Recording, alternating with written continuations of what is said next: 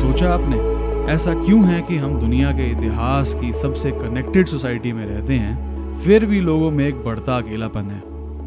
कभी बैठ के सोचा आपने कि दुनिया पिछले 30 सालों में कितनी बदल गई है कि जहां लोग एक दूसरे से चिट्ठियों के जरिए बात करते थे, वहीं आज एक क्लिक में हम मीलों दूर बैठे अपनों से वीडियो कॉल पर बात कर सकते हैं। लेकिन ऐसा होने के बावजूद हम लोग खुश नहीं हैं। हम लोग सेक्लूडेड और लोनली फील करते हैं। आखिर ऐसा क्यों है? इस क्वेश्चन का आंसर ढूंढने के लिए मैंने इनवाइट किया डिंपल शर्मा को, जो कि एक qualified counsellor and mental health expert हैं। Dimple is the founder of a safe space, which is a place where you can feel heard and understood without worry and judgment for your mental well-being. Dimple पहले एक publicist and marketer रह चुकी हैं, but she very soon realised कि it was not the field for her, क्योंकि वो शुरू से ही लोगों की हेल्प करना चाहती थी एंड एक पब्लिसिस्ट एंड मार्केटर बनके वो ये कर नहीं पा रही थी। इसलिए उन्होंने अपना सेट करियर छोड़कर अपनी खुद की प्रैक्टिस शुरू करी। नमस्कार दोस्तों, मैं हूं विपुल और आप सुन रहे हैं द इंडियन गाय पॉडकास्ट। और आज के इस एपिसोड में हमने बात की अबाउट मेंटल हेल्थ। क्यों इतनी इंपॉर्टेंट चीज को हम जनरली इग्नोर कर देते हैं। इसके साथ साथ हमने बात की कॉन्शियस पेरेंटिंग के ऊपर, जो ये बताता है कि एक पेरेंट को अपने बच्चों की अपब्रिंगिंग के लिए, उनकी मेंटल वेलबींग के लिए कैसा एनवायरनमेंट रखना चाहिए। और लास्ट में ऐसे टिप्स एंड ट्रिक्स जो आप अपनी डेली रूटीन में फॉलो कर सकते हैं, ताकि आप अपनी फिजिकल हेल्थ के साथ साथ मेंटल हेल्थ का भी ध्यान रख सकें। I hope you like the podcast and अगर आप डिंपल से पर्सनली बात करना चाहते हैं तो visit her website asafespace.in। I repeat, asafespace.in। Enjoy the podcast.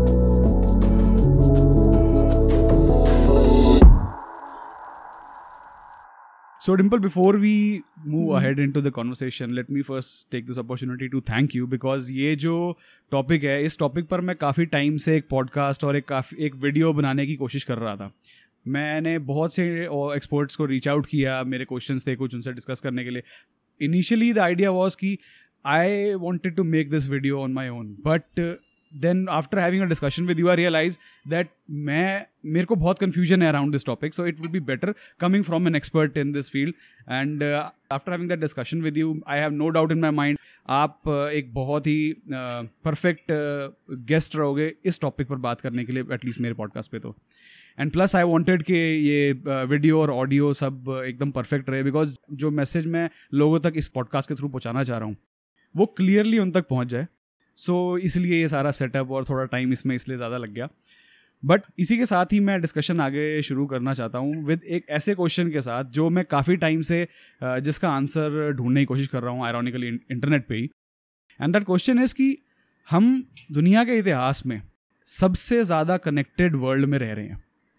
आज देखा जाए तो हर कोई किसी ना किसी से डिजिटली किसी ना किसी वे में कनेक्टेड है। मैं फ़ोन उठा के अपने रिलेटिव्स को जो मेरे से कई थाउजेंड्स ऑफ किलोमीटर दूर रहते हैं, मैं वीडियो कॉल पे कभी भी बात कर सकता हूँ। ऐसा होने के बावजूद भी लोगों में एक अकेलेपन का जो वो फीलिंग है, लोग डे बाय डे और ज़्यादा अकेला अपने आप को महसूस करने लगे हैं। People have started feeling secluded even after being so well connected.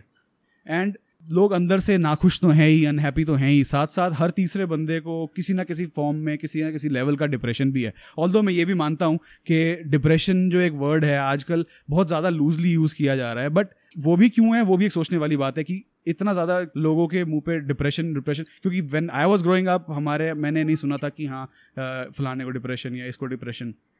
So why do you think this is? इतना वेल कनेक्टेड होने के बाद भी, हर हमारी बेसिक नीड्स मीट होने के बाद भी, सब टूल्स हमारे पास अवेलेबल होने के बाद भी, still we feel secluded, still we are unhappy and depression is on the rise and various other issues. पहले तो thank you so much for inviting me here. It's an honour to talk to you and to be at your podcast. So I am glad कि आपने topic उठाया है अकेलापन। और ये अकेलापन आई थिंक हम सब कहीं ना कहीं अंदर है जहाँ सबको फील होता है, राइट? हम कितने कनेक्टेड हैं, जैसे आपने बोला वी आर एवरी डे, हम जूम कॉल्स पे हैं, हम गूगल मीट पे हैं, we are all on calls, you know. अभी भी हम we are on call, right? तो जब before pandemic happened we never knew कि ये सिचुएशन कभी जिंदगी में आएगा कि हमको सबको घर बैठना पड़ेगा एंड लिटरली सब कुछ बंद हो जाएगा, right? For the last 5-6 months पहली बार कि दुनिया it's on a pause, it's like earth is on a lunch break, I would say that, कि हमने उसको इतना परेशान कर दिया कि उसको भी लंच ब्रेक चाहिए कि थोड़ी देर मुझे भी सांस लेने दो. तो बट अगेन, तो before pandemic and if you would ever observe, घर पे भी हम डाइनिंग टेबल पे सब साथ बैठे हैं खाने के लिए, पर सब अपने फोन पे हैं, राइट? पहले कंप्यूटर्स आए तो वो कंप्यूटर्स में हम शायद दिन का 1 घंटा निकालते थे ईमेल चेक करने के लिए या कोई गेम खेलने के लिए, लेकिन अब सब कुछ हाथ में आ गया है, right? Everything is on our hand. तो in a way it's obviously technology is something that I think we can connect to people, जैसे आपने बोला कि we can connect to people who are not living with us. तो ये बहुत अच्छी चीज है, technology is come with a great thing, but इसके डिसएडवांटेजेस ये हैं कि हम आपस में एक दूसरे के साथ बात करना भूल गए हैं, राइट? कि जो एक दूसरे को साथ में बैठ के बात करनी चाहिए कि की तरह दिन कैसा था, या you know how are you doing. हम यूजुअली क्या करते हैं, I mean not to offend anybody, लेकिन यूजुअली क्या करते हैं, किसी को मिलने जाते हैं अगर, तो हम सबसे पहले उसकी फोटो खींच के स्टोरी पे डालेंगे, मेट ओल्ड फ्रेंड, राइट? और वो आदत से, मतलब वो एक पैटर्न सा बन गया है. एंड हम फिर भी उसमें, जब वो स्टोरी डालने के बाद भी चैन नहीं है, हमें फिर भी देखना है कितने लोगों ने देखा भी है उसको, राइट? क्योंकि वो इंसान जो तुम्हारे सामने बैठा है, तुम्हें शायद तुम उससे बात करोगे, लेकिन इन दी एंड तुम्हारे दिमाग में चल रहा है कि वो सीन कितने हैं, है ना? तो जब हम सब साथ में डाइनिंग टेबल पे भी, जब वो फोन साथ में आ गया, पापा लैपटॉप पे हैं, maybe the mom is also on emails, replying to emails, because stress कितना हो गया है, राइट? सब पैसों के पीछे दौड़ लगी हुई है, जैसे कि कौन सबसे ज्यादा पैसे कमाएगा, और उस दौड़ के चक्कर में हम भूल गए हैं कि हमारे आसपास भी लोग हैं जिनसे हमें इंटरेक्शन करनी है, इन स्पाइट ऑफ सेइंग कि आज बिल भर दिया, क्या फोन का बिल आना था, स्कूल में क्या हुआ. There is no personal conversation happening. Humans जो हैं वो एक टच के लिए, they belong for a touch, right? You need a touch. मतलब एक डॉग में ही देख लो, तुम उसको सहलाओगे, वो तुम्हारे पास आके बैठा ही रहेगा, वो जाएगा नहीं वहां से, बिल्कुल. और he will keep looking at you कि सहलाओ मुझे वापस, because touch is so important even when a human is born, right? Our parents hug us, वो टच ही भूल गए हैं. अब जाके किसी को बोलो कि अपने पापा को हक करके आओ, तो वो ऐसे करके वापस साइड हक करके आ जाएंगे, because they are so awkward in it, right? क्योंकि वो टाइम स्पेंड जो बचपन में किया, अब वो सब कुछ हाथ में आने के बाद इट्स कितना अकेलापन हो गया है. हम टिकटॉक बना रहे हैं, अब तो चलो ठीक है बैन हो गया है, बट रील्स आ गए हैं अब on that behalf. So we are just looking at followers, likes, filters, and that's it. And then we expect कि, then we are thinking and expecting कि हमारा अकेलापन दूर हो जाएगा. पर कैसे होगा जब तुम किसी से बैठ के बात नहीं करोगे? But ये पैंडेमिक ने, I know it has been a great loss to, you know, the world is going through a loss, personal loss, professional loss. There's so many things happening around the world, right? But I think शायद इस pandemic के बाद हम सबको offline इतना मिलना है सबको, राइट? इतने मतलब मन कर रहा है कि काश इस दोस्त के पास मिलना चाहिए, बट नहीं, ये चल रहा है. जो स्पेशली जो बॉम्बे से बाहर लोग हैं, मतलब जैसे मैं बॉम्बे में रहती हूँ, आप दिल्ली में रहते हो, तो जो आपके शहर में नहीं, आप उनको नहीं मिल सकते, क्योंकि अगर फ्लाइट चल भी रही है, हम डर रहे हैं, राइट? लेकिन वो लॉन्गिंग है. पर शायद हम अपना फोन साइड पे रख के, शायद जब उस इंसान को मिलेंगे बोलेंगे नहीं, ऑनलाइन नहीं, कुछ भी बोल रहे ऑनलाइन नहीं, क्योंकि इतना हम ऑनलाइन हो चुके हैं अब. तो शायद ये चीज हमें एक और बार सब कनेक्ट हो पाए. That's what I think. Right. और मतलब मैं इस चीज़ से टोटली एग्री करता हूँ कि मैं अपना ही एग्जांपल अगर अभी लेकर के बताऊँ, जैसे मेरे से अब ऑफिस की भी मेरी कन्वर्सेशंस होती हैं, तो हम अब स्पेशली मैंने अब क्या कर दिया कि रेगुलरली अब एक टाइम रखना शुरू कर दिया कि यार we won't talk about work, हम सिर्फ बात करेंगे, अपना चाय लेके बैठो, बियर लेके बैठो, कुछ भी करके बैठो, हम बात करेंगे नॉर्मली. एंड फिर उन्होंने सामने से मेरे मैनेजर ने मेरे से क्वेश्चन पूछा कि would you like to continue ऐसे ही घर से काम करना परमानेंटली, अगर ऑप्शन दिया जाए तो. मैंने कहा बॉस नहीं, मैं नहीं कर सकता, because I need that human interaction. में चाहे मैं अपने घर में अपने घर वालों के साथ रह रहा हूँ, बट अब मैं अपने फैमिली की ही बात करूँ तो मेरे बड़े पापा बड़े मम्मी ताया ताई जी हैं, हार्डली 2 किलोमीटर दूर रहते हैं, बट सिंस वो एक ऐसी एज पे हैं, मैं पिछले 8 महीने से उनसे मिलने नहीं जा पाया हूँ. So and so I am feeling that longing. I can relate to it.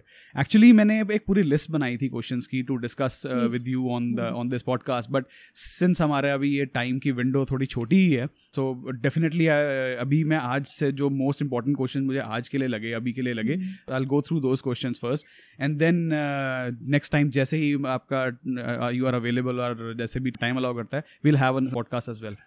तो बात करें अगर हम मेंटल हेल्थ की, ठीक है, आज की डेट में कहा जाए तो सबसे ज़्यादा इग्नोर्ड जो चीज़ होगी अगर कुछ, तो वो मेंटल हेल्थ ही है. आपने देखा होगा, मैंने देखा है, और बहुत सारे लोगों ने देखा है कि अपने आसपास हमने ऑब्जर्व किया कि लोग हज़ारों लाखों रुपए लगा देंगे अपने आप को फिजिकली फिट रखने में, अपनी फिजिकल हेल्थ को मेंटेन करने में, बट जब बात आती है मेंटल हेल्थ की तो लोग दूसरी तरफ देखना शुरू कर देते हैं. कोई इस बारे में बात नहीं करना चाहता. So why do you think this is? मतलब क्या मतलब लोगों को या तो नॉलेज कम है या लोगों में कन्फ्यूजन है मेंटल हेल्थ और मेंटल इलनेस को लेके. फॉर एग्जांपल अगर जब मैं आपसे डिस्कशन कर रहा था इस पॉडकास्ट के लिए, तो तब मेरे को अपने आप से ये लग रहा था कि हाँ शायद मैं भी कंफ्यूज हूँ, मुझे भी नहीं पता कि हाँ what exactly is mental health, what वो की अम्ब्रेला टर्म है, इसमें क्या कवर्ड होता है, और what exactly should we look after. उसको कैसे, जैसे अपनी फिजिक का ध्यान रखते हैं, हेल्थ का ध्यान रखते हैं, वैसे ही मेंटल हेल्थ का ध्यान क्यों रखना ज़रूरी है? इसके बारे में आपकी क्या राय है? तो ये चीज़ आई थिंक बहुत बहुत महत्व हमारी लाइफ में है, जो हम सबसे ज़्यादा इग्नोर करते हैं, राइट. आपने बहुत सही बोला, हम फिजिकल हेल्थ का कितना ध्यान रखते हैं, राइट. जिम जाएंगे, क्रॉसफिट कर लो, मतलब किक बॉक्सिंग सीख लो. There are so many fancy diets also to follow for physical health. But जैसे मेंटल हेल्थ की बारी आती है, हम कहते हैं नहीं, हम पागल थोड़ा है, हम पिटाएंगे. वो एक टर्म पागल आ जाता है, राइट. क्योंकि नहीं, मैं पागल नहीं हूँ, मेरे को क्यों जाना है डॉक्टर के पास, है मुझे थेरेपी के लिए जरूरत है ही नहीं. और वो एक तो वो टैबू है कि इट्स समथिंग कॉल्ड एज पागल के लोग. और तो ये चीज को निकालना कितना इम्पोर्टेंट है, because mental health is as simple as, I give you, ठीक है, so I talk to you with examples, okay. Right. अगर फॉर एग्जांपल अगर आपके पैर में मोच आती है, ठीक है, तो सबसे पहले तुम क्या करोगे? What will you do? सबसे पहले अपने आप खुद ध्यान उसको हील करने की कोशिश करूंगा, रेस्ट करूंगा, या फिर उसके बाद डॉक्टर को दिखाऊंगा अगर वो हील नहीं होगा तो. एग्जैक्टली. बट कभी कभी हम क्या कर सकते हैं, इसको हम थोड़ा धक्का मार के बोलेंगे चल ठीक है, थोड़ी सी मोच है, कल वापस भागने चले जाता हूँ, कल परसों तरसों या रनिंग. बट वो हाँ, फिर शायद वो मोच, शायद वो फ्रैक्चर बन जाए, राइट. सो नाउ डॉक्टर क्या करेगा? तुम फ्रैक्चर लेके आओ तो वो तुम्हें प्लास्टर डालेगा, थोड़ा बोलेगा चलो ऑपरेशन थिएटर चलो, राइट. तो वैसे ही अगर मेंटल हेल्थ क्या है, मेंटल हेल्थ यूजुअली जब हमको हमारे एक दूसरे के मतलब प्रॉब्लम सॉल्विंग जो हमारी कैपेसिटी होती है, एज ए ह्यूमन सब में कैपेसिटी होती है, एक प्रॉब्लम लाइफ में आई है, उसे सॉल्व कैसे करना है, उसको 5-6 तरीके से देख के how do I solve this matter, right.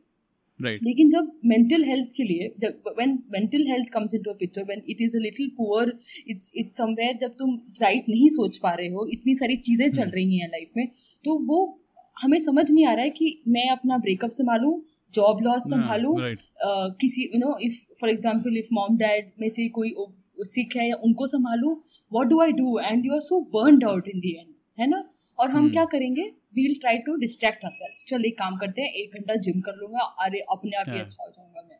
वो टेम्पररी हैप्पीनेस है, temporary you feeling good about it, but it's like a background music कि वो कंटिन्यूस चल रहा है, बट बस वो आगे नहीं आ रहा है ना.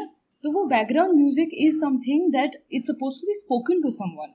किसी से बात करने की जरूरी है उस वक्त, क्योंकि मेंटल हेल्थ हमारे इंटरेक्शन दूसरों के साथ, हमारे थॉट्स, हमारी फीलिंग्स, हमारा बिहेवियर कैसे चेंज हो रहा है ओवर टाइम, और कैसे अफेक्ट हो रहा है हमें डेली लाइफ की एक्टिविटीज करने में. जैसे कि मुझे सुबह उठ के काम करना है, मेरा काम करने का मन नहीं कर रहा है क्योंकि इतनी चीजें चल रही हैं दिमाग में, तो काम पे कैसे ध्यान लगेगा, right. So this is what mental health is. Now mental illness you spoke about, mental illness is something जो सबको नहीं होता है, like not everybody has to go through it, right. It is something that there are different disorders, there are different mental illnesses that happen to people. There are symptoms to it, like you can say personality disorder or eating disorder, or depression is also an illness, right. जो हम जिसको कहते हैं कि जो दिखता नहीं वो है नहीं, that's how we say it, right, कि मैंने नहीं देखा तो मुझे विश्वास नहीं. हम नॉर्मल जिंदगी में भी ऐसे ही बात करते हैं, right. लेकिन यही चीज जब मेंटल इलनेस हमें नहीं दिखती है, हमें मेंटल हेल्थ कितना डिट्रोइट हो रहा है हमको नहीं दिख रहा है वो, क्योंकि मैं आपको दिमाग पढ़ के तो नहीं बता सकती, अच्छा विपुल तुम्हें ऑफिस का स्ट्रेस है, तुम्हें ये है, अच्छा okay let's talk about it. तुम्हें, और ये प्रोफेशनल्स बने हैं, मैंने इस, you study to talk to someone, you study to understand someone, it is something the most important, I think the most important thing to go and talk to someone, कि मुझे professional help चाहिए, मतलब I need to talk to someone about my problems, और वो शायद तुमको वो solve कर, जो थेरेपिस्ट का काम सॉल्व करना नहीं है मैटर, उनका काम है कि तुम्हें उस स्टेज पे लेके आए। जैसे फिर जब भी बताया, हम बचपन में हमारा एनुअल डे होता था, हमें टीचर्स कैसे डांस प्रैक्टिस करवाते थे, और इन दी एंड वो स्टेज पे हम डांस किए थे, not our teachers, right? It's something like that ki the therapist can be a support to you, she can, she or he can be a great motivational person for you, जो तुम्हें आगे बढ़ने की कोशिश करे देगा, लेकिन वो इंसान तुम्हें प्रॉब्लम सॉल्व करके नहीं देगा, क्योंकि अगली बार तुम फिर वापस फोन करोगे, अरे मुझे प्रॉब्लम हो गई, to make you emotionally independent, right? और अगर तुम्हें थॉट्स मिलेंगे कहीं डालने के लिए, ऑर्गेनाइज करने के लिए, जैसे कबर्ड हो गया, कबर्ड में हम कैसे jeans, shirt, top, casual, night dress जैसे फोल्ड करके रखते हैं सब कुछ, तो थेरेपिस्ट एक तुम्हें ऑर्गेनाइज, अपने थॉट्स ऑर्गेनाइज करके दे सकता है। अगर ये लंबे, यूजुअली वही, अगर मैं इसी को एक्सटेंड करूँ टॉपिक को थोड़ा सा, तो अगर जैसे लोग ध्यान नहीं देते अपने मेंटल हेल्थ के ऊपर over the period of time, how bad can it be? मतलब ये एक ऐसी चीज़ है जो एकदम से लोगों को नहीं लगता कि यहाँ कुछ होने वाला है, अगर ये लंबे समय तक इग्नोर करते रहें तो ऐसी क्या प्रॉब्लम हो सकती हैं? किसी को ये इग्नोर क्यों नहीं करना चाहिए? Okay, thank you. I mean ये सबसे आई थिंक बहुत ही अच्छा डाला है आपने क्वेश्चन कि क्यों इग्नोर नहीं करना चाहिए, राइट? अब मुझे ये चीज़ बताओ, अगर जैसे हमने पहले मोच की बात की थी, पैर की, अगर वो पैर पे मोच है और तुम उस पर कुछ नहीं कर रहे हो, नहीं मुझे मूव नहीं लगाना, मुझे वो क्रेप बैंडेड भी नहीं चाहिए, मैं तो अपने आप ही हील हो जाऊंगा, बिकॉज देयर आर पीपल जिनको टैबलेट्स ये सब चीजें नहीं अच्छी लगती, कि वो अपने आप नेचुरली हील हो जाएगा, शायद वो नेचुरली हील हो जाए, ठीक है? अगर it's a problem where you know कि ये टेम्परेरी आया है मेरे पास, और I will make sure to I can get over it, something that you know in mind you can get over it, but not something that you are trying to pretend कि वो ठीक हो जाएगा। तुमको पता है वो इतनी दर्द है कि तुम डॉक्टर के पास नहीं जाओगे, तो वो शायद लिगामेंट टेयर है, क्या है हमको नहीं पता ना। तो अगर वो same thing like mental health, okay, अगर वो एक थॉट तुम्हारे दिमाग में, there is something running in the background, imagine जो बैकग्राउंड में चल रहा है, it's like somebody walking with you every time, it's like somebody is there with you the whole time sitting, it is something that तुम एक बार तो पूछोगे ना, क्या है भाई, what is, tell me about it, क्या है, है ना, वाई यू फॉलोइंग मी, और why is this pain so much. जब हम फिजिकल हेल्थ के लिए डॉक्टर के पास भाग के चले जाते हैं 3 दिन में, कि चौथे दिन मुझे लगता है डेंगू के सिम्टम्स हो रहे हैं, डॉक्टर मुझे प्लीज ब्लड टेस्ट करके दे दो, तो मेंटल हेल्थ के लिए हम तो सोचते भी नहीं, हम एक्नॉलेज भी नहीं करते। काफ़ी बहुत ही लंबे टाइम तक मेरे साथ इशू ये था कि I was suffering from anxiety, ठीक है, और मुझे ये भी नहीं पता था कि हाँ ये एंग्जाइटी है, ये जो इशू हो रहा है या whatever I am facing, जो मूड से रिलेटेड या एंगर इश्यूज या रेस्टलेसनेस, कोई भी जो भी मतलब चीज़ें सिम्टम्स के साथ एसोसिएटेड थे, they are all because of anxiety. And ज़्यादातर इसलिए था कि बिकॉज खाना ऐसे ही था, मतलब मेरे जब लो ब्लड शुगर होती थी मेरी एंग्जाइटी बहुत ज़्यादा हो जाती थी, so it was that sort of a thing. But फिर because of my family and friends, और finally when I took advice from my friends and जब मैंने फिर प्रोफेशनल हेल्प ली, fortunately आज I am okay, I don't have the same issues that I was having earlier। तो आपने बहुत सही एक पॉइंट स्टार्टिंग में मेंशन किया था कि professional help regarding mental health, उससे रिलेटेड लोगों के अंदर एक बहुत गलत धारणा है कि एक टैबू अटैच्ड है उसके साथ। सेम मेरे साथ भी था, बिकॉज जब मेरे फ्रेंड ने मुझे एडवाइस किया था कि बॉस यार you should see a therapist for this, तो मैंने बोला यार मैं पागल थोड़ी ना हूँ यार, मैं क्यों जाऊँगा। So and now I know कि हाँ वो कितनी गलत थिंकिंग थी, बट आई एम श्योर मैं अकेला नहीं हूँ जो वो चीज़ सोचता होगा। बहुत सारे लोग होंगे जो अभी भी सोचते होंगे कि नहीं यार थेरेपिस्ट, काउंसलर, साइकेट्रिस्ट के पास तो पागल जाते हैं, हम पागल थोड़ी ना। सो वो टैबू क्यों है? And I think because of that taboo only लोग मेंटल हेल्थ के ऊपर ज़्यादा बात करना चाहते हैं, तो ये इशू है यार। So what do you think, मतलब क्या करना चाहिए ये टैबू को हटाने के लिए? बिकॉज जिस तरीके से it's sort of a loneliness pandemic, मैं ये बोलूँगा कि अभी तो चल रहा है, नॉट जस्ट ये कोरोना वायरस वाला नहीं, बट इन जनरल। तो व्हाट डू यू थिंक कि हाँ what should be done regarding the stigma that is related to ये मेंटल हेल्थ और ये प्रोफेशनल हेल्प लेने के लिए? तो आई वुड एक तो thank you for sharing such a important thing of your life. It's not easy to just come out and say that I had anxiety और मैं therapist के पास गया था, especially when you spoke about it's a taboo, right? So I mean it takes courage to share. So thank you for sharing, Vipul. I would like to say उस चीज पे कि हम जैसे तो मेंटल हेल्थ इज लाइक हमें कैसे flu भी हो जाता है, राइट? हमें जुकाम खांसी हो जाती है, और जब जुकाम खांसी गए तो चलो हम खुद दिल भी बेनिड्रिल या फिर वो सिट्रिजिन खा के ठीक हो जाते हैं कि चलो हमको पता है ये चीज बिकॉज हम डॉक्टर के पास गए हैं. लेकिन फॉर मेंटल हेल्थ जैसे ही लाइफ में कोई स्ट्रेस आया कि boss is planning to fire you because you know कि चलो पैंडेमिक हो रहा है और लॉसेस चल रहे हैं तो people want to fire you. You are all anxious then कि अब मेरा घर कौन संभालेगा, क्या होगा. तो उस चीज ये चीज किसी से बात करने के लिए जॉब लॉस के बारे में हमको लगता है कि थेरेपिस्ट के पास जाएंगे तो हमसे only mad people go to them. Right. Why the term mad when you can have a physical, जो एक फिजिकल खामी हो सकती है कि अगर फॉर एग्जांपल सबको डायबिटीज, बीपी या there are so many more things हो सकता है, तो मेंटल क्यों नहीं हो सकती? It can be a distress in your life कि तुम्हें किसी से बात करनी है. It is as simple as physical health. It's as simple as taking a cetirizine for your cold because you know कि सिट्रिजिन लेनी है. लेकिन अगर तुम्हें मेंटल हेल्थ की चीजें पता हो कि जब मुझे ये हो रहा है तो मैं क्या क्या चीजें कर सकता हूँ या क्या क्या चीजें कर सकती हूँ, there are few techniques that you can use for feeling relaxed, also for stress free, also to make yourself relax for that moment. Because as you spoke, anxiety is something जो कितना it's very difficult. You can't breathe, your hands are sweating continuously and it is something, your heart beats are so fast. तो तब समझ में नहीं आ रहा है कि हो क्या रहा है मेरे साथ, क्योंकि इट्स लाइक वो एक ट्रिगर होता है जो दैट्स वन ट्रिगर. तो आई वुड से जैसे आपने बोला कि फिजिकल तुम्हारा लो शुगर होता था तो यू वुड हैव एंजाइटी. तो physical and mental are connected only in the end. It's not like कि I am talking about two different things, they are connected. It's like when you exercise, why do you feel happy? Because we have those happy hormones that releases, right? So in the end it is connected, it's all connected for us. लेकिन जैसे I was mentioning about how it has we say it is a taboo because हमें लगता है therapist सिर्फ बैठे हैं, वो हमको बस नोट्स लिखेंगे और वो पूछेंगे ठीक है और बताओ. तो it is something completely different than that.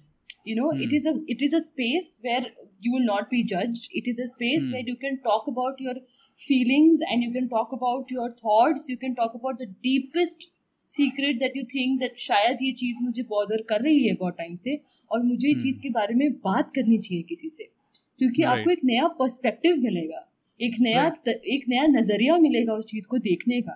क्योंकि हम इतने साल से एक जगह से देख रहे हैं, शायद कोई आके तीसरे वे से दिखाए और एक नई ओपनिंग मिल जाए. राइट. क्योंकि एज ह्यूमंस हमें तो आदत है कि हर चीज की प्रॉब्लम की सोल्यूशन निकालना. तो अगर वो नजरिया बदल जाए, अगर वो चीजें मिले जो इंसान बात कर रहा है, तो कितनी सारी चीजें उसको भी मिल सकती है to solve the problem. And sometimes कभी कभार ये चीज हम कुछ चीजें होती हैं जो हम बचपन पर भी ले जाते हैं कि हम अपनी आदतें जो बचपन में फॉर्म कर लेते हैं ना, वही चीज धीरे धीरे बड़े होकर भी वैसे ही एक्ट करते हैं. एग्जैक्टली. ये इससे मैं बिल्कुल ही एग्री करता हूँ बिकॉज ये तो चीज़ मैंने अपने अंदर भी देखी है और अपने आसपास लोगों में भी देखी है. क्योंकि कुछ लोग ऐसे हैं जिनके साथ मैं बचपन से अभी तक हूँ और जो उनकी आदत है नेगेटिव, अगर मैं नेगेटिव साइड की बात करूँ, वो आज भी मैं नोटिस कर सकता हूँ. आज भी एक गिवन एक वही सेम सिचुएशन सामने आती है तो वो उसी सेम तरीके से एक्ट करते हैं. और मैं चाहता हूँ, अगर मैं चाहूँ भी कि उनको बोलूँ कि बॉस ये चीज़ ठीक नहीं है, but sometimes I feel like यार अब तो बहुत लेट हो गया, अब तो ये 30-35 साल का हो गया, अब ही कांट चेंज. तो वो चीज़ आ जाती है. बट विपुल, हैबिट्स कैन, जैसे हम एक चीज हैबिट को पिकअप कर सकते हैं. You can pick up a habit, you can learn a habit, you can even unlearn a habit. जो हम सोचते हैं कि चलो, जैसे तुमने कहा कि चलो अभी 32 साल का हो गया, अब क्या सीख के मतलब है. लेकिन you can, if a person के अंदर वो एक हिचकिचाहट आ रही है, जब हम भाग रहे होते तो हम हर्डल्स, जो याद है जब स्कूल में स्पोर्ट्स डे पे वो रिले में हमें वो हर्डल्स होते थे जो हमें, पर वी हैड टू प्रैक्टिस पहले ना वो हर्डल क्रॉस कैसे करना है. ऐसा नहीं था कि तुम्हारा रेस शुरू हो गया तुम अभी से हर्डल क्रॉस कर लो तो हम गिरना शुरू कर देंगे, है ना.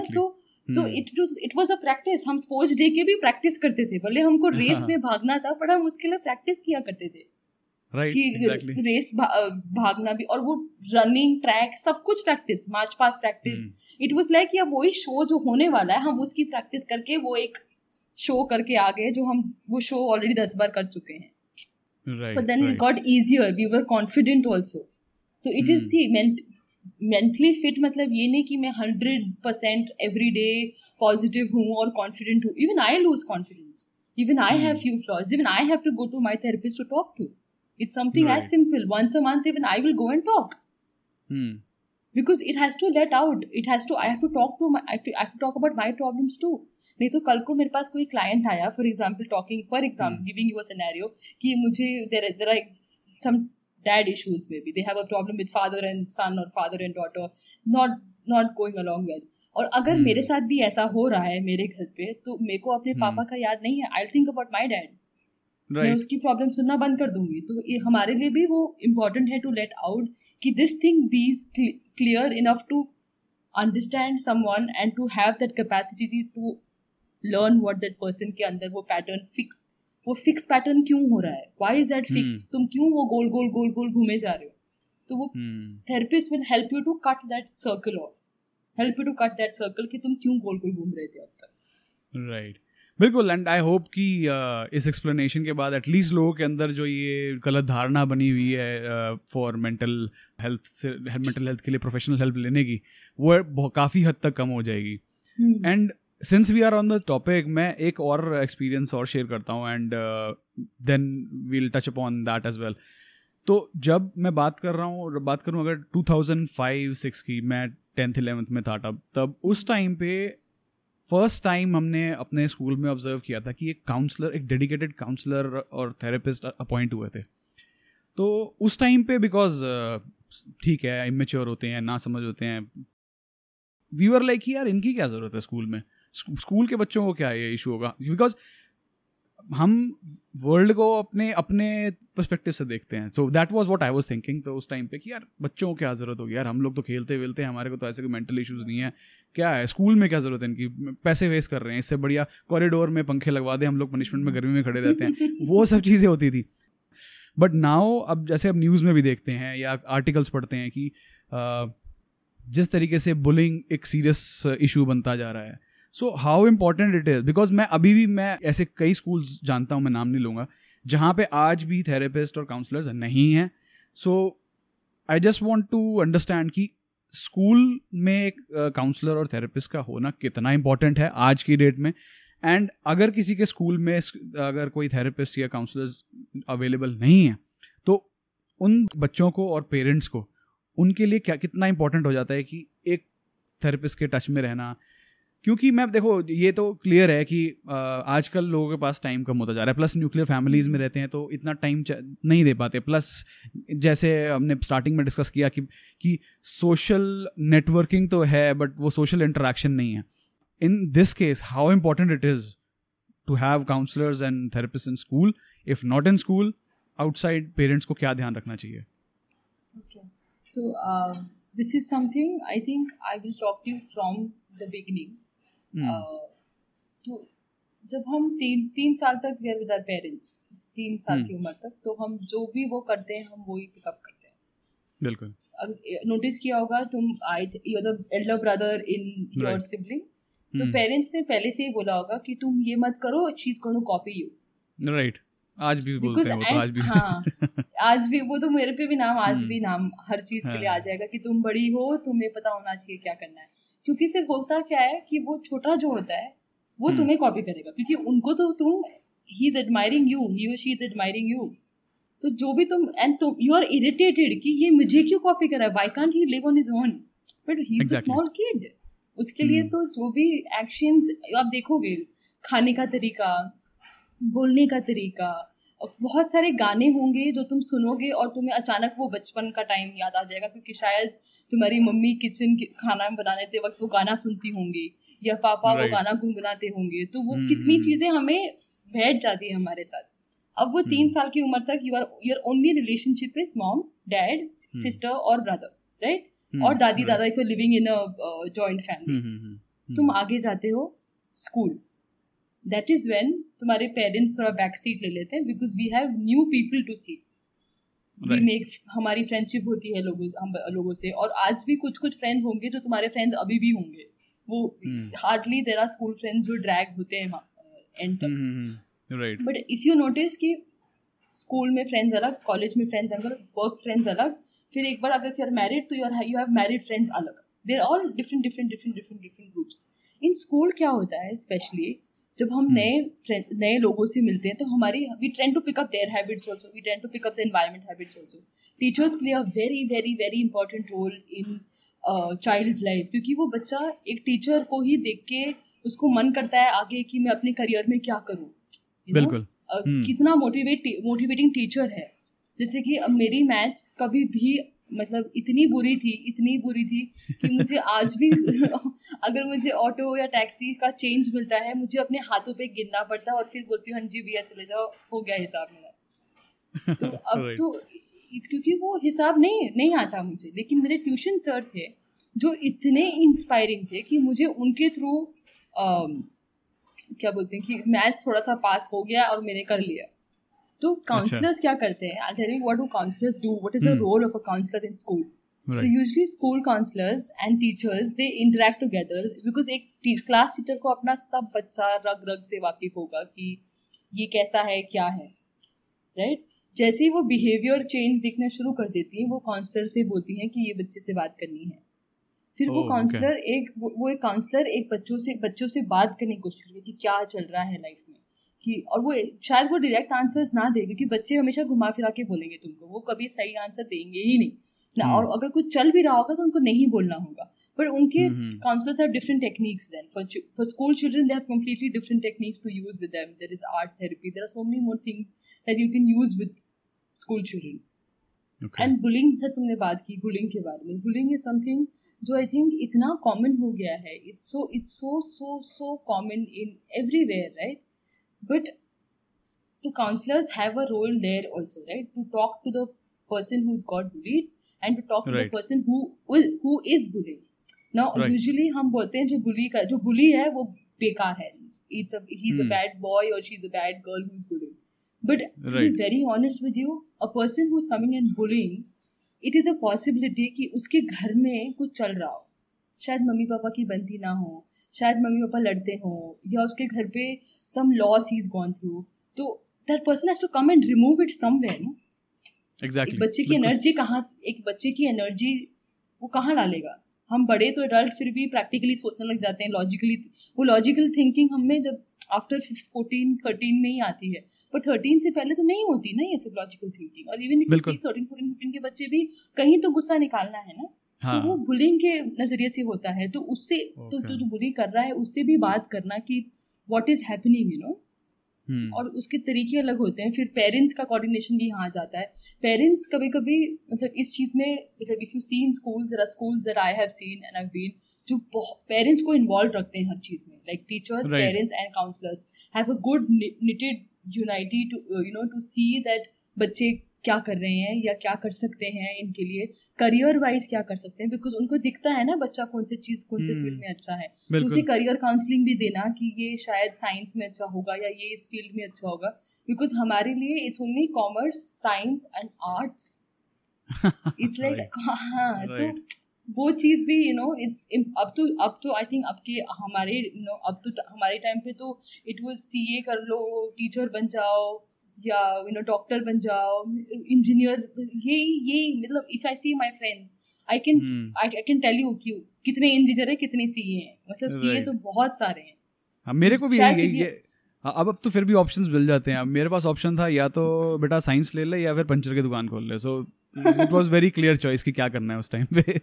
हाँ, वो क्लियर, मतलब वो ऑप्शन भी नहीं था कि जो साइंस ले ले, तो क्योंकि वो तब इतने फील्ड्स एक्सप्लोर ही नहीं हुए थे। लेकिन अब जैसे हमने पहले सोशल मीडिया की बात की, हम लाइक्स और सीन देखते रहते हैं, बट उसका एक फायदा भी है। आजकल के बच्चों में इतना डेडिकेशन देखा है मैंने, क्योंकि they are so clear in their head. हाँ नो, मैंने ये देखा है, ग्रेजुएशन में ये करना है, फिर ये करना है, and I am going to be there. Okay, cut, I mean it's just cut. And जब I look at them, I think कि जब मैं उस उम्र में थी, एंड आई वाज लाइक क्या करना है मुझे नहीं पता, मैंने बीएमएम तो ऐसे ही कर लिया, यू नो। तो it's like and I am glad आजकल के बच्चों को पता है, और वो सोशल मीडिया में इन्फ्लुएंसर्स बन रहे हैं, which is something I think हम शायद वो रील्स या टिकटॉक देख के हंसते हैं बच्चों का जो वो कर रहे हैं, लेकिन if you see them there are some of them very very creative.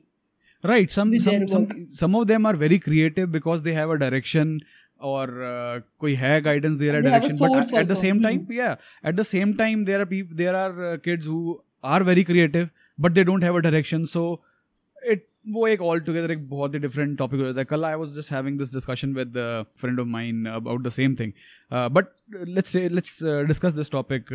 इसी पे ही continue करते हैं कि स्कूल में, हाँ, so you are talking about कि स्कूल में काउंसलर्स और जैसे रोल प्ले करते हैं कि हाँ टीचर नोटिस करती है कि ठीक है, वो काउंसलर को बताती है कि हाँ बच्चे से बात करो, और वो बुली हो रहा है तो बुली से भी बात करते हैं. पेरेंट्स को कहाँ ध्यान रखना चाहिए? बिकॉज आइडियली मैं मानता हूँ कि पेरेंट्स को एक्टिवली एक एक्टिव रोल प्ले करना चाहिए इसमें. कई बार देखो हो जाता है कि टीनेज में आके स्पेशली थोड़ा सा उनको लगता है, रिबेलियस जब वो फेज आता है तो लगता है कि पेरेंट्स को कुछ नहीं पता, पेरेंट्स क्या है, पेरेंट्स तो बेवकूफ़ हैं, हम मैं समझदार, हमें पता है सब कुछ, तो वो पेरेंट्स से वो चीज़ें शेयर भी नहीं करते. और मैंने ये देखा है कि अगर स्टार्टिंग के ईयर्स में अगर पेरेंट्स का बच्चों के साथ एक वो फ्रेंड वाला बॉन्ड ना बने, ठीक है, एक वो एक अथॉरिटी और फॉलो करने वाला बॉन्ड बन जाए, और उसके बाद पेरेंट्स सोचें कि हाँ नहीं टीनेज में आकर के नहीं हम फ्रेंड्स बन जाते हैं, वो नहीं हो सकता, बिल्कुल नहीं हो सकता. तो उस केस में थेरेपिस्ट का और काउंसलर्स का और साइकाइट्रिस्ट का क्या रोल होता है, और पेरेंट्स को कैसे उनकी हेल्प लेनी चाहिए? So I am no expert in parenting because I am not a parent myself, but I see parents जो बच्चों के साथ स्ट्रगल करते हैं, क्योंकि उनको पता है कि ये यूजुअली वो आएंगे कंप्लेन लेके कि ये मेरा बात नहीं सुनता है, ये मेरी बात नहीं सुनती है, इसको सिर्फ अपना ही करना है एंड घर का देखना ही नहीं है. अब इस स्टेज पे जब बच्चा बड़ा हो रहा होता है, हम यूजुअली करते क्या है, जो हम अपने पेरेंट्स से सीख के आते हैं, हम वही सेम प्रीचिंग अपने आगे वाले बच्चे को भी दे देंगे, और उसे कहेंगे मेरे पापा ने भी यही कहा था मुझे, तो तुम भी यही करो, और तुम भी अपने बच्चे को यही बोलो, है ना. वो पैटर्न होगा कि मेरे पापा कहते थे, मेरी मम्मी कहती थी, तो वो गलत नहीं है, मैं गलत नहीं कह रही हूँ, लेकिन कुछ चीजें होती हैं, जैसे फॉर एग्जाम्पल तुमने कहा कि अथॉरिटेटिव इंसान अगर एक अथॉरिटेटिव फादर है या मदर है, और वो अपने बच्चों को भी वही डोमिनेट कर रहा है, because his father did the same, अब वो भी वही कर रहा है, तो वो बच्चा भी वही करेगा. तो कुछ आप सोच रहे हो एक ही चीजें चल रही हैं, तो वो पैटर्न कहीं तो, मतलब जैसे पैटर्न की बात की हमने, वो कहीं तो कटना पड़ेगा ना, नहीं तो you are forever going to be dominating in your work place और in your relationship, and neither of them will work then, and you will be wondering कि अरे ऐसे क्यों, ये तो चलता है, वहां चलता था, यहाँ क्यों नहीं चल रहा. एंड मे बी तुम कॉन्शियसली ना सोचो ये क्यों हो रहा है, बट पीछे तो चल ही रहा होगा कि why is this not working, right. तो पेरेंट्स, आई बिलीव दैट एक तो पहली बात, conscious parenting is something that I totally believe in, which is very very important. अब चलो वो तो अलग ही टॉपिक है, we will talk about that some day when we again meet. But for parents to understand that अचानक तुम बच्चा 13 का हो गया तो तुम फ्रेंडली होके नहीं आ सकते कि hey what's up buddy, they'll try to be they try to be and they'll talk to you about things that you're embarrassed about, and you're like hey, please मुझसे मत बात करो ये सब. तो आई थिंक बचपन से ही वो फ्रेंडली एनवायरनमेंट रखना बच्चे के लिए कि वो ओपन अप हो सकता है. अगर वो रो रहा है, हम उसको बोलते हैं चुप, रोना नहीं, डोंट क्राई. क्यों, मतलब एक रोना भी तो एक इमोशन है, राइट. तो वो रोना इज समथिंग कि वो इमोशन निकलने, let the emotion pass by at least. तो एक पेरेंट को एक फ्रेंडली एनवायरनमेंट रखना है एक बच्चा, ताकि अपने फीलिंग्स एक्सप्रेस कर सके, क्योंकि जब एक बच्चा फीलिंग को शेयर करेगा कि you know I felt bad क्योंकि उसने टिफिन खा लिया, तो हम मतलब we not even pay attention to the kid. And actually to be very honest, हम खुद, जैसे आपने बोला कि टाइम कम हो गया है, एक्चुअली टाइम उतना ही है, हम बहुत बिजी हैं. Right, exactly. To be very honest with you, हम इतने बिजी हो गए हैं. जिसने अकेलेपन की पहले बात की, पहले तो हमारे नेबर्स, चाचा मामा, सबको हम चाचा मामा मामी मासी ऐसे बुलाते थे जैसे कि वो हमारा खानदान ही है. जैसे अभी भी एक फैमिली है मेरे, I used to stay with them for 10 years. I remember मेरे नेबर थे, मैं उनको आज भी नानी ही बुलाती हूँ. जब फोन पे बात होती है तो नानी जी करके बात होती है, वरना aunty uncle, there is nothing aunty uncle था ही नहीं. अब हम इतना बिजी हो गए हैं लाइफ में कि हमें शायद बाजू में कौन रहता है पता भी नहीं. To be very honest, I just know one person who lives next to me, that's it. If you ask me 5-6 घर में और कौन रहता है, I will be like I don't know, क्योंकि हम खुद वो इनिशिएटिव लेते ही नहीं ना किसी को जानने का. हम खुद बिजी हैं अपनी लाइफ में. और जहाँ तक तो पेरेंट्स, इतने एक्सपेंसिव वर्ल्ड में both have to work, both are working and the child is completely neglected. अब वो बच्चे को थोड़ा पता है कि ये कमाने जा रहे हैं और मेरी एजुकेशन के लिए कर रहे हैं. अगर उसने ये सोचना होता तो वो बड़ा होता. Right.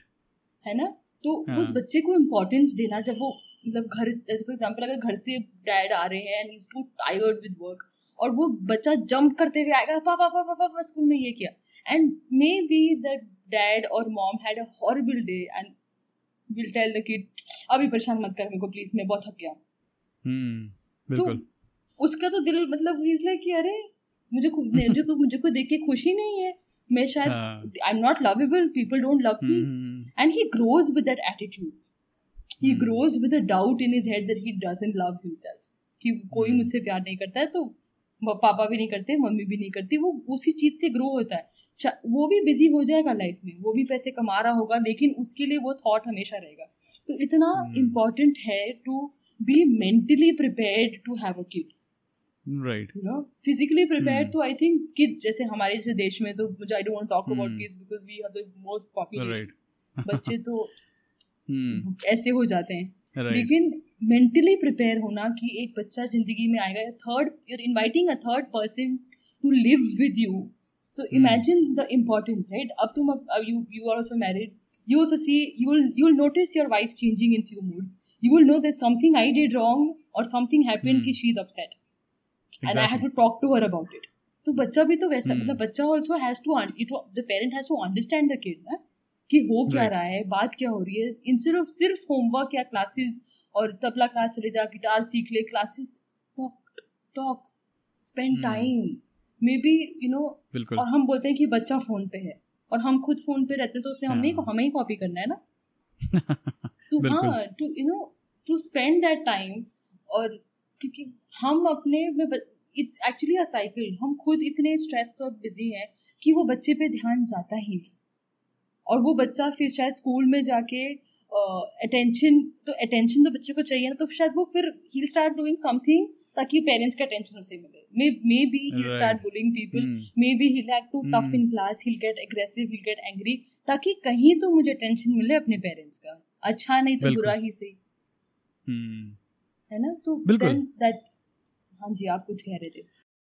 There was this guy in school जो कॉन्स्टेंटली जो है अपना बच्चों को तंग करता था. सो मैं और मेरा फ्रेंड सर्कल सब, we were in sports, but we used to notice that guy कि चल यार ये उसको तंग कर रहा है, आज उसको तंग कर रहा है. फाइनली एक दिन निकल के आया कि this guy push this other innocent guy कि अपने घर में वो चोरी करे. वो 5-6 हज़ार वो चोरी करके लाया, उसने खर्च करे, जो भी जैसे दोनों ने मिलके खर्च करे. अल्टीमेटली निकल के ये आया था कि बिकॉज उसके पेरेंट्स उसको मारते थे घर में बहुत ज़्यादा, तो वो स्कूल में आकर ये करता था. So it's bringing back a lot of those memories from school. And I think हाँ, पर्सनली मेरे लिए बहुत इंपॉर्टेंट था ये पॉइंट डिस्कस करना. And plus I think a lot of people out there will also find this thing very important, what you just explain, कि कितना ज़रूरी है कि बच्चे के साथ वो शुरू से वो एक बॉन्ड बना के चलना. तभी तो वो बड़ा जब टीनेज में आएगा, he'll come and share with you, right? अगर तुमने वो एनवायरनमेंट रखा है, अगर वो खुला एनवायरनमेंट रखा है, तो वो क्यों नहीं आके शेयर करेगा. जैसे मेरे घर पे मेरे मॉम स्ट्रिक्ट थी, पर मेरे dad was very very open to things. तो मेरे डैड बहुत ज्यादा फ्री थे. तो जब टीनेज प्रॉब्लम या you know that phase when you start developing crush, you want to have somebody by your side because you know it's that time, right? मैं सबसे पहले पापा के पास भागी थी बताने के लिए, पापा आपको पता है ऐसा हो रहा है, क्योंकि उन्होंने वो एनवायरनमेंट रखा था मेरे लिए कि बचपन से कि come and share everything and anything with me, but वो एक बाउंड्री भी रखी थी कि मैं तुम्हारा पापा हूँ और तुम मेरी बच्ची हो. राइट. वो एक बैलेंस जो, और वो जो, हाँ, वो बैलेंस सबसे ज़्यादा इंपॉर्टेंट है मुझे लगता है. बिकॉज समटाइम्स ये हो जाता है कि कोई ज़रूरत से ज़्यादा आप फ्रीडम नहीं दे सकते कि भाई सोचा ही नहीं कि हाँ भाई ये तो मेरे पापा हैं, मेरी मम्मी है, या फिर ज़रूरत से ज़्यादा स्ट्रिक्ट भी नहीं हो सकते कि बच्चा मतलब एंड तक भी डरता रहे. मतलब मैं आज भी जानता हूँ एक इंसान को, ही इज़ 44 और 45 years old now, and even today अगर उनसे मैं बोलूँ कि सर आज वहाँ चलें या वहाँ जाएं, so he is like I have to ask my father because he is so scared of his father till now. And although he has achieved a lot in his life, but sometimes मुझे लगता है कि कितना अंदर से कितना परेशान रहता हुआ है बंदा हर चीज़ में. एंड आई आस्क्ड हिम कि आई आस्क्ड हिम कि सर आप जब बैंगलोर मूव कर गए हो तो डू यू ड्राइव देयर, अपना वहाँ पे आप ड्राइव करते हो खुद या कैसे करते हो मैनेज? सो इज़ लाइक कि नहीं मेरे पास तो लाइसेंस ही नहीं है. मैंने कहा क्यों? कहते बिकॉज मेरे पेरेंट्स ने मुझे पहले लाइसेंस लेने नहीं दिया था, बिकॉज कि उनको डर लगता था कि कहीं कुछ हो ना जाए. फिर उसके बाद में पढ़ने निकल गया, फिर पढ़ने में निकल गया, फिर जब बाद में पढ़ के मैं वापस आया तो मेरी जॉब ऐसी जगह थी, फिर मेरे पापा ने मना कर दिया, अब क्या करेगा. एंड अब पॉइंट ऐसा है कि he has a kid as well. तो मेरे को कई बार लगता है यार I should reach out to him कि भाई यार तेरे फादर ने जो तेरे को ऐसा किया होगा अपने बेटे को प्लीज ऐसे मत करिए. His son is very bright actually. So ऐसे एग्जांपल्स भी देखे हैं मैंने कि हाँ जो अभी तक भी अपने पेरेंट के थंब के अंदर रहते हैं, तो वो एक बैलेंस होना बहुत जरूरी है. It is somewhere, I call it a boundary.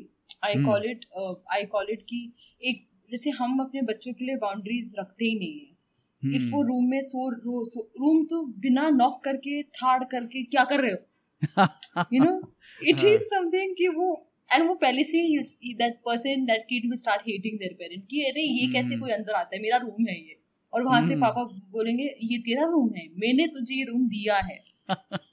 तो फिर वो बाउंड्री किसी में क्रिएट नहीं हुई है. तो टू क्रिएट दैट बाउंड्री कि your kid is in the end growing up, ना you can go and talk about कुछ भी जाके बात नहीं कर सकते तुम उससे. तुम्हें देखना है कब बात करनी है, क्या बात करनी है. तुमने वो रिलेशनशिप शेयर किया है तो वो तुम्हारी ये बात शायद एम्बैरेसमेंट में सुनेगी बट वो सुनेगी. लेकिन अगर तुम उसको अचानक से कूल बन के बोलो अरे पता है हमने ये किए थे, हमारे तो इतनी गर्लफ्रेंड्स थी, हम तो ये करते थे, and he will be like why are you talking to me about this? Why is he even talking? आप को चिल्लाओ ना, होमवर्क पूछो ना. तो वो रिलेशनशिप सोच रहे हो कितना डिफरेंस है. तो वो जब बड़ा भी हो रहा है, तो तुम्हारा फ्रेंड तुमने अपने कोई सर की बात की, उसने अब तक लाइसेंस नहीं बनाया, अब उसके अंदर वो डर बैठ ही गया होगा. यूजुअली एक बच्चा ड्राइविंग कब करता है, 15-16 पहले से ही, नहीं पापा सिखाओ, पापा सिखा दो, पापा सिखा दो. जैसे मेरे भाई ने, टू बी वेरी ऑनेस्ट, मुझे लाइसेंस मिल गया था पर मैंने गाड़ी चलाना बहुत टाइम बाद सीखी, अब जाके सीखी है. वो भी अब धीरे धीरे बैठ रहा है मेरा हाथ. लेकिन मेरा भाई वो 18 हुआ नहीं, लाइसेंस मिल गया और वो गाड़ी लेके जहाँ जाना है अब तो लाइसेंस है. तो it is different for different people, but for him I think your sir वो इतने दबाव में थे बचपन से, तो उसके अंदर वो कॉन्फिडेंस ही नहीं था कि वो खुद से कुछ कर सकते हैं. राइट. एंड मैं एक और चीज पॉइंट आउट करूं, what I have noticed is, ये एक एग्जांपल है, ऐसे और भी एग्जांपल है. तो ये लोग स्पेशली इस कैटेगरी में जो मैं डालूंगा, जो मतलब सप्रेस्ड रहे हैं, या they have a very low empathy for towards other. मतलब एक इमोशनल या मतलब एक पर्सनल लेवल पे कन्वर्सेशन करना भी with such people is so difficult for me. मतलब इट्स लाइक इतने अपने कोकून में ही रहते हैं. It's like to the point बात होती है, there is nothing beyond that. Even if you have drinks with that guy, he will be closed off कि नहीं यार. एंड एम्पैथी तो भूल जाओ. मतलब I have not personally seen कि हाँ भाई बंदा किसी को लेकर के उसके अंदर वो एम्पैथी हो कि वो सामने वाले के कुछ समझे, कुछ कंपैशन हो किसी टाइप का. This is something that parent should actually consider. अगर अपने एक्सपीरियंस से बात करूँ तो. पर आई थिंक शायद उसने वो एम्पैथी इमोशन घर पे देखा ही नहीं है. उसको हमेशा रूल्स, रेगुलेशंस, लिमिटेशंस से बड़ा किया हुआ. रूल बुक से बच्चा थोड़ा बड़ा होता है. अगर मैं एक रूल बुक लेके बैठ जाऊं कि ठीक है चलो पेरेंटिंग के बारे में पढ़ना चाहिए, perfect, I said book about conscious parenting, we will talk about that. लेकिन अगर मैं एक रूल बुक लेके बैठ जाऊं, हर एक बच्चा अलग है, हम जब दिखते अलग हैं, जब तो हमारी आदतें भी तो अलग हैं, राइट. तो वो आदतें, इट इज समथिंग कि वो बच्चा कितना ज्यादा, मतलब imagine that person you are talking about, empathy नहीं है वो. उसने कभी एम्पैथी क्या होता है, किसकी फीलिंग समझना क्या होता है, हाउ विल ही नो. जब उसने घर पे पेरेंट्स क्या है, they are caregivers. When we are born सबसे पहले हम उनको देखते हैं. जैसे तुमको अगर टॉम एंड जेरी का एक एपिसोड याद होगा, वो जब एक डकलिंग जो चिक बाहर निकलती है अंडे से, वो जेरी को देखती है और वो उसको मॉमी मॉमी बोल के भागती रहती है उसके पीछे कि ये मेरी माँ है. भले वो चूहा है और वो बतख है, लेकिन उसके लिए वो माँ है ना. तो it is something like that कि you look at your parents and this is your world, this is how your world will function, because you see parents कुछ गलत नहीं कर सकते, कुछ नहीं, वो हमेशा सही होते हैं. तो नाउ जो उनके पापा ने सिखाया होगा वो उसको दे चुका है, इसलिए एम्पैथी नहीं, कॉन्फिडेंस नहीं, very closed, because open up होना ही is not taught, and maybe he is conscious running is so much कि उसको पता भी नहीं है कि ओपन अप होना है मुझे, लेट लूज माई सेल्फ, इसलिए वो उसका 2-3 ड्रिंक्स पीने के बाद भी see him close, because he does not know कि I too have fun also, limitations इतना कि ये मत कर वो मत कर. कभी पूछना कि the career he is chosen, has he chosen the career that he likes or the one he's been told to? Definitely. You will have your answer. Mostly cases में हमारे मेरा भी career path is like that was, मतलब direction तो मेरे को मेरे father ने दिखाई थी कि भैया देख लेते को ये साइंस ही करनी है या पंचे की दुकान खोलनी है, इट्स अप टू यू. तो मैंने कहा साइंस लेनी है, बट एटलीस्ट मेरे फादर से ऐसा बॉन्ड नहीं था कि मैं डर के उनसे कभी कुछ शेयर ना कर पाऊँ, या डर एक ठीक है वो एक रिस्पेक्ट आज भी है. आज भी अगर मैं कुछ गलती करूँगा तो आई नो कि हाँ वो मेरे को डांट सकते हैं, मैं कितना ही बड़ा हूँ, मुझे मार भी सकते हैं अगर उनका बस चले तो, बट ऐसा डर नहीं है कि मैं उनसे डर के कि हाँ भी कुछ भी ना करूँ, हाँ जी पापा करता रहूँ. It's not like that. क्योंकि उन्होंने वो रखा ना तुम्हारे लिए वो एनवायरनमेंट, उन्होंने वो बैलेंस चीज रखी जहाँ कि बच्चे को जहाँ छूट देनी है वहाँ छूट देनी है, और जहाँ उसको पकड़ के बोलना है कि बेटा ये सही है ये गलत है. तो that's why you respect him today, right? I'm sure कि जब तुमको फ्यूचर में जब पास्ट में तुमको साइंस नहीं लेना होगा और तुम बोलते पापा नहीं मुझे साइंस नहीं, मुझे कॉमर्स लेके मुझे आगे बैंकिंग में जाना है, तो वो तुमको सपोर्ट करते. लेकिन सेम एग्जाम्पल अगर मैं अपनी सिस्टर का लूँ, मैं तो ये सोच के बैठ गया था कि हाँ सेम ऑप्शन उसको ही मिला था कि भाई या तो तू साइंस ले ले या फिर तू घर पे बैठ अपना, तेरा स्कूल वूल सब बंद गए हो. उसने करी 1 साल साइंस, बट वंस ही उसने अपना 11th में अपना पास कर लिया, 12th में उसको हाँ पापा देख लो मैंने कर दिया, ऐसा नहीं है कि हमें मैं पढ़ नहीं सकती बट मेरा इंटरेस्ट नहीं है. She took a stand and he supported him and I was like ओए मेरे को मैं भी कर सकता था, मैंने क्यों नहीं किया, but it was too late. But ठीक है, सो या यू आर राइट, अगर मैं उस टाइम पे भी चूज करता और मैं बताता शायद अपने इंटरेस्ट तो शायद he would have supported it. But so मैं तो टोटली मैं पेरेंट्स को भी ब्लेम नहीं करना चाहता. And since we are running out of time, I want to touch upon one last thing, and इसको मैंने रेड में मार्क किया हुआ है अपनी लिस्ट में, because this is very important for me, especially मैं इस पॉडकास्ट पे और इस यूट्यूब चैनल जो छोटा मोटा जो भी स्टार्ट किया है, इस पे मैं मेनली बात करता हूँ और आगे करने वाला हूँ हैबिट्स के बारे में. लाइक we touched upon कि habits you can make it, you can break it, it's up to you how you approach towards it. And एक habits और routine एक बंदे को define करते हैं. So in terms of daily routines, in terms of daily habit, what do you suggest, like ऐसी क्या activities हमें करनी चाहिए जो ना सिर्फ हमारे फिजिकल फिटनेस के लिए प्लस हमारी मेंटल फिटनेस के लिए, ऐसी क्या रिचुअल्स या ऐसी क्या डेली हैबिट्स हैं जो हमें फॉलो करनी बहुत इंपॉर्टेंट है, लॉन्ग रन में हमें फ़ायदा देंगी, शॉर्ट टर्म में भी हमें फ़ायदा देंगी. एंड ये एक पहली चीज़. दूसरी चीज़, ऐसे क्या साइंस हैं दैट अपने अंदर या दूसरों के अंदर that should not be ignored, that can be a sign of something bigger. Because I know कि by the time I realized कि I had anxiety issues, it was very late. मतलब मैंने बहुत उस टाइम तक बहुत losses अपने in terms of relationships, in terms of work, in terms of बहुत सारी चीज़ें में, sports में भी, हर चीज़ में मैंने बहुत loss उस टाइम तक कर लिया था because I couldn't understand the signs. So I know बहुत सारे ऐसे symptoms होंगे, signs होंगे, और but what are like in your view, what would you suggest? What would be your so I would तुम्हारा पहले जो हमारा first half of the question था, आई टॉक अबाउट दैट कि I usually tell my clients this and I myself practise this. So it's something called as mindfulness. Mindfulness is something to be at what you are doing right now, to be in the moment जो हम बात करते हैं. For example जब हम सुबह नाश्ता कर रहे होते हैं या सुबह की कॉफ़ी पी रहे होते हैं, हम अक्सर क्या करते हैं, हम पूरे दिन के बारे में दिमाग में टू डू लिस्ट बन चुकी है, और शायद हम वो कॉफी भी लैपटॉप पे करके, हाँ नाश्ता भी ऐसे, लंच भी ऐसे. हम मेरे रूम में एक व्हाइट बोर्ड रखा हुआ है अभी, जो हर सुबह हाथ में कॉफी होती है और उस पर टू डू लिस्ट में बना रहा हूँ, तो मैं एग्जैक्टली ऐसे ही हो रहा होता है. तो you know that is where I am getting into कि आपको कभी कभी ऐसा हुआ है जब आपने वो कॉफी पी ली हो, टू डू लिस्ट बना रहे हो, 2 घंटे बाद रियलाइज हो मैंने कॉफी पी भी क्या? Did I have coffee? Maybe right. You'll ask your partner. It's because you didn't sit and have and cherish that coffee for 5 minutes. Right. It's called mindfulness. To sit and just मैं नाश्ता खा रही हूँ तो let me just taste this food. हम lunch 2 minute में खत्म करते हैं अपना एंड रन खत्म, अब मुझे मेरा कॉल है. पर वो जब ऑफिस में 1 to 2 टाइम मिलता था, पर ये वर्क फ्रॉम होम ने सब कुछ अलग कर दिया है. No, there's no 1 to 2, there is no time to finish your work. It starts at 9.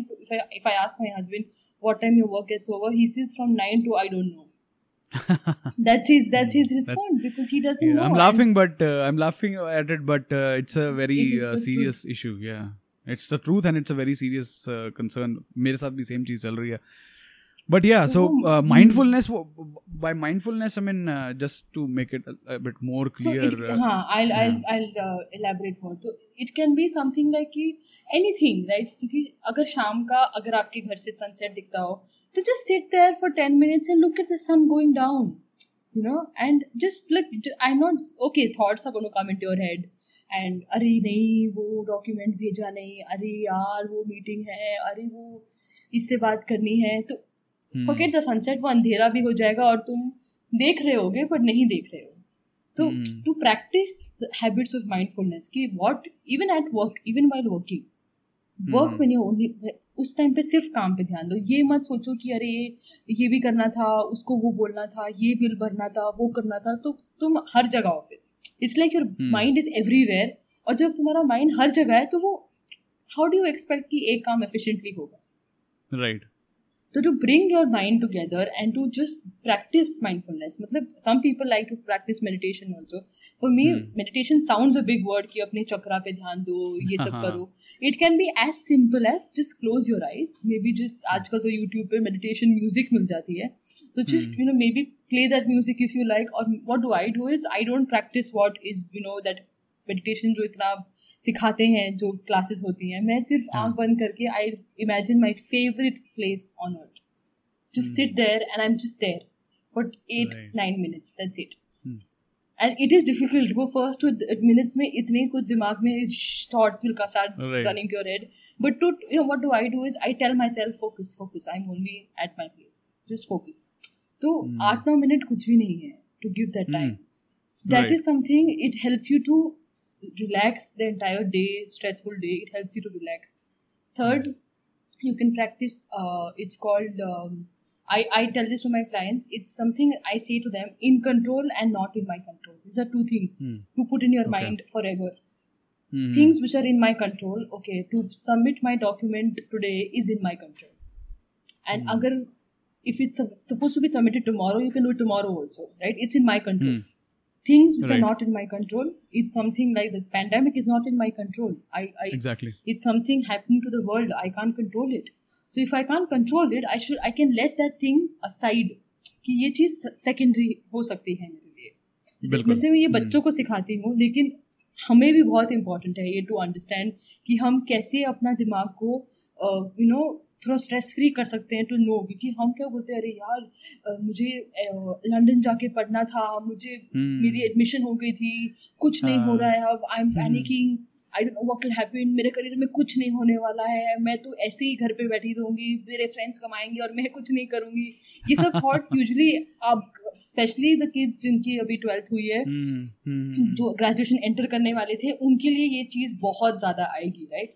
तो हमारे तो फॉर देम टू डिफरेंशिएट कि मेरे कंट्रोल में नहीं है ये चीज. जब मेरे कंट्रोल में होगा कि जब मेरे को एडमिशन हो जाएगी, मैं मेहनत के पढ़ूंगा, वो मेरे कंट्रोल में है, राइट? तो to even for adults to understand this कि not in my control and in my control, I follow this. मैं तो यूजुअली सबको मतलब इनिशियल स्टेज पे कहती हूँ 2 पाउच बना लो या 2 बोल ले लो, उसमें चिट बना के जो नॉट इन माई कंट्रोल है उसको खोल के भी मत देखो फिर. तो फिर कुछ दिनों बाद, जैसे 2-3 हफ्तों बाद, फिर तुम्हें वो बोल्स की जरूरत नहीं पड़ेगी, तुम्हारे दिमाग में ही चलेगा वो control in control. You can practise that. You can practise. अब सब कहते हैं कि क्या डायरी कौन लिखता है, बचपन में डायरी लिखा करते थे, अब कौन लिखता है, नहीं ये सब नहीं लिखना है, कौन पढ़ लेगा, ये हो जाएगा. तो diary is something you can write about your entire day if you like, अगर तुम्हें अच्छा लगता है लिखना. और you can just write about 1-2 lines about the highlight of the day. तो that highlight of the day is something even I write about. It's I have named my journal as the gratitude journal also. Ki what am I grateful about? Okay, I'm grateful about I I have something that pays my bill. I have a house over my head. I eat meals 3 times a day. So ये सब to just 2-3 things, and even to write about I had a horrible day today. It's something कि you're actually writing it down to have a reflection on yourself. And maybe when you write I had a horrible day today, तुम्हारे दिमाग में आएगा नहीं इतना भी बुरा नहीं था, ये part अच्छा नहीं था. This 1 hour that meeting was very bad. But the other time was good. तो वो reflection भी मिलती है for that stress free, So these things that you can maybe practice for to have a calmer day or to feel better. And you, as you spoke about the stressors and symptoms to look into a person, right? Right. So now, जैसे I'll again give you a very small example. 2-3 दिन बाद जब जुकाम खांसी ज्यादा हो गई, 3 दिन के बाद सिटीजन से ठीक नहीं हुई, तो सबसे पहले क्या बोलते हो? डॉक्टर. और आजकल तो इतना डर रहे हैं सब कि बुखार हो गया है virus. Right. Somebody sneezing, like why you sneezing? It is so scary, right? हम इतना cautious हो गए हैं. पर मेंटल हेल्थ से तो हम बिल्कुल मतलब हम एक्नॉलेज भी नहीं करते उस चीज को, बिल्कुल भी एक्नॉलेज नहीं करते और बस कहते हैं कि ठीक है कुछ नहीं हुआ यार, I'll be fine, I'll be fine, I'll be fine. तो to look at your friends and family members जब वो किसी दौर से गुजर रहे हैं, you can see that कि परेशान है ये इंसान कि क्या हो रहा है, तो मे बी टेल देम कि को आप किसी प्रोफेशनल से हेल्प ले लो, किसी से बात करके आओ, एंड शायद बड़े बुजुर्ग तो यही कहते हैं कि हम बात करने के पैसे लेते हैं, ये तो हम भी बोल लेंगे. तो ये होता है राइट. बट एक प्रोफेशनल हेल्प से जिस इंसान ने बिहेवियर, थॉट्स, फीलिंग्स पढ़ी है, उसके लिए वो इंसान जब सामने आता है तो वो शायद वो एक केस स्टडी नहीं है, बट कि इट्स नॉट नेसेसरी जो टेक्निक मैं तुमको दूं वो दूसरों को भी सूट करे. It's same like medicine right, तुमको सूट करेगी और उसको नहीं सूट करेगी. But majority medicine is meant for general in public, but then you always have substitutes for medicines also. Right. है ना? तो it's like that कि when you see कि तुम्हारा दोस्त, तुम्हारे घर वाले इतने परेशान है किस चीज से, या तुमको पता है कि इसके साथ ये हो रहा है but ये बोल नहीं रहा है, या ये बात नहीं कर रहा है, तो you can rather be so open and go to a therapist. ताकि हमसे शुरुआत अगर ये होगी कि तो थेरेपिस्ट के पास जाओ, तो शायद लोग काउंसलर्स के पास आने का उनको मन करे और बात करने का ओपनली कर सकें. तो these are things that you can look into a person कि परेशान है, ये काफी परेशान. जैसे एक दिन की परेशानी की बॉस अच्छा नहीं है, मुझे अपना काम नहीं अच्छा लग रहा, 1-2 दिन बोल रहा है ठीक है, पर 3rd-4th day you keep seeing him कि ये हमेशा ही परेशान रहता है. There are people when you see why is he so sad, what happened to him. It's important to take somebody's help and to seek out. I always tell my clients, help मांगना किसी से is half your job done because you asked for help. Right. It's like अगर मैं एक road trip पे जा रही हूँ, अगर मैं खो गई और मेरा GPS कब तक चलेगा रोड ट्रिप पे, और जब तक मैंने किसी को रास्ता नहीं पूछा कि कहाँ है रास्ता, तो मैं तो घूमती रहूंगी, मैं अपने डेस्टिनेशन पे पहुंचूंगी ही नहीं. पर जैसे ही किसी ने मुझे बता दिया रास्ता, तो वो मैं जा पाऊंगी ना वहां पर. Right. It is something like that.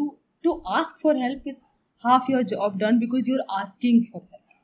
And we all need help. We all need to speak to someone. So I hope ये podcast और ये हमारा session किसी के help आए, किसी को सबको समझे कि it is so simple to talk to someone.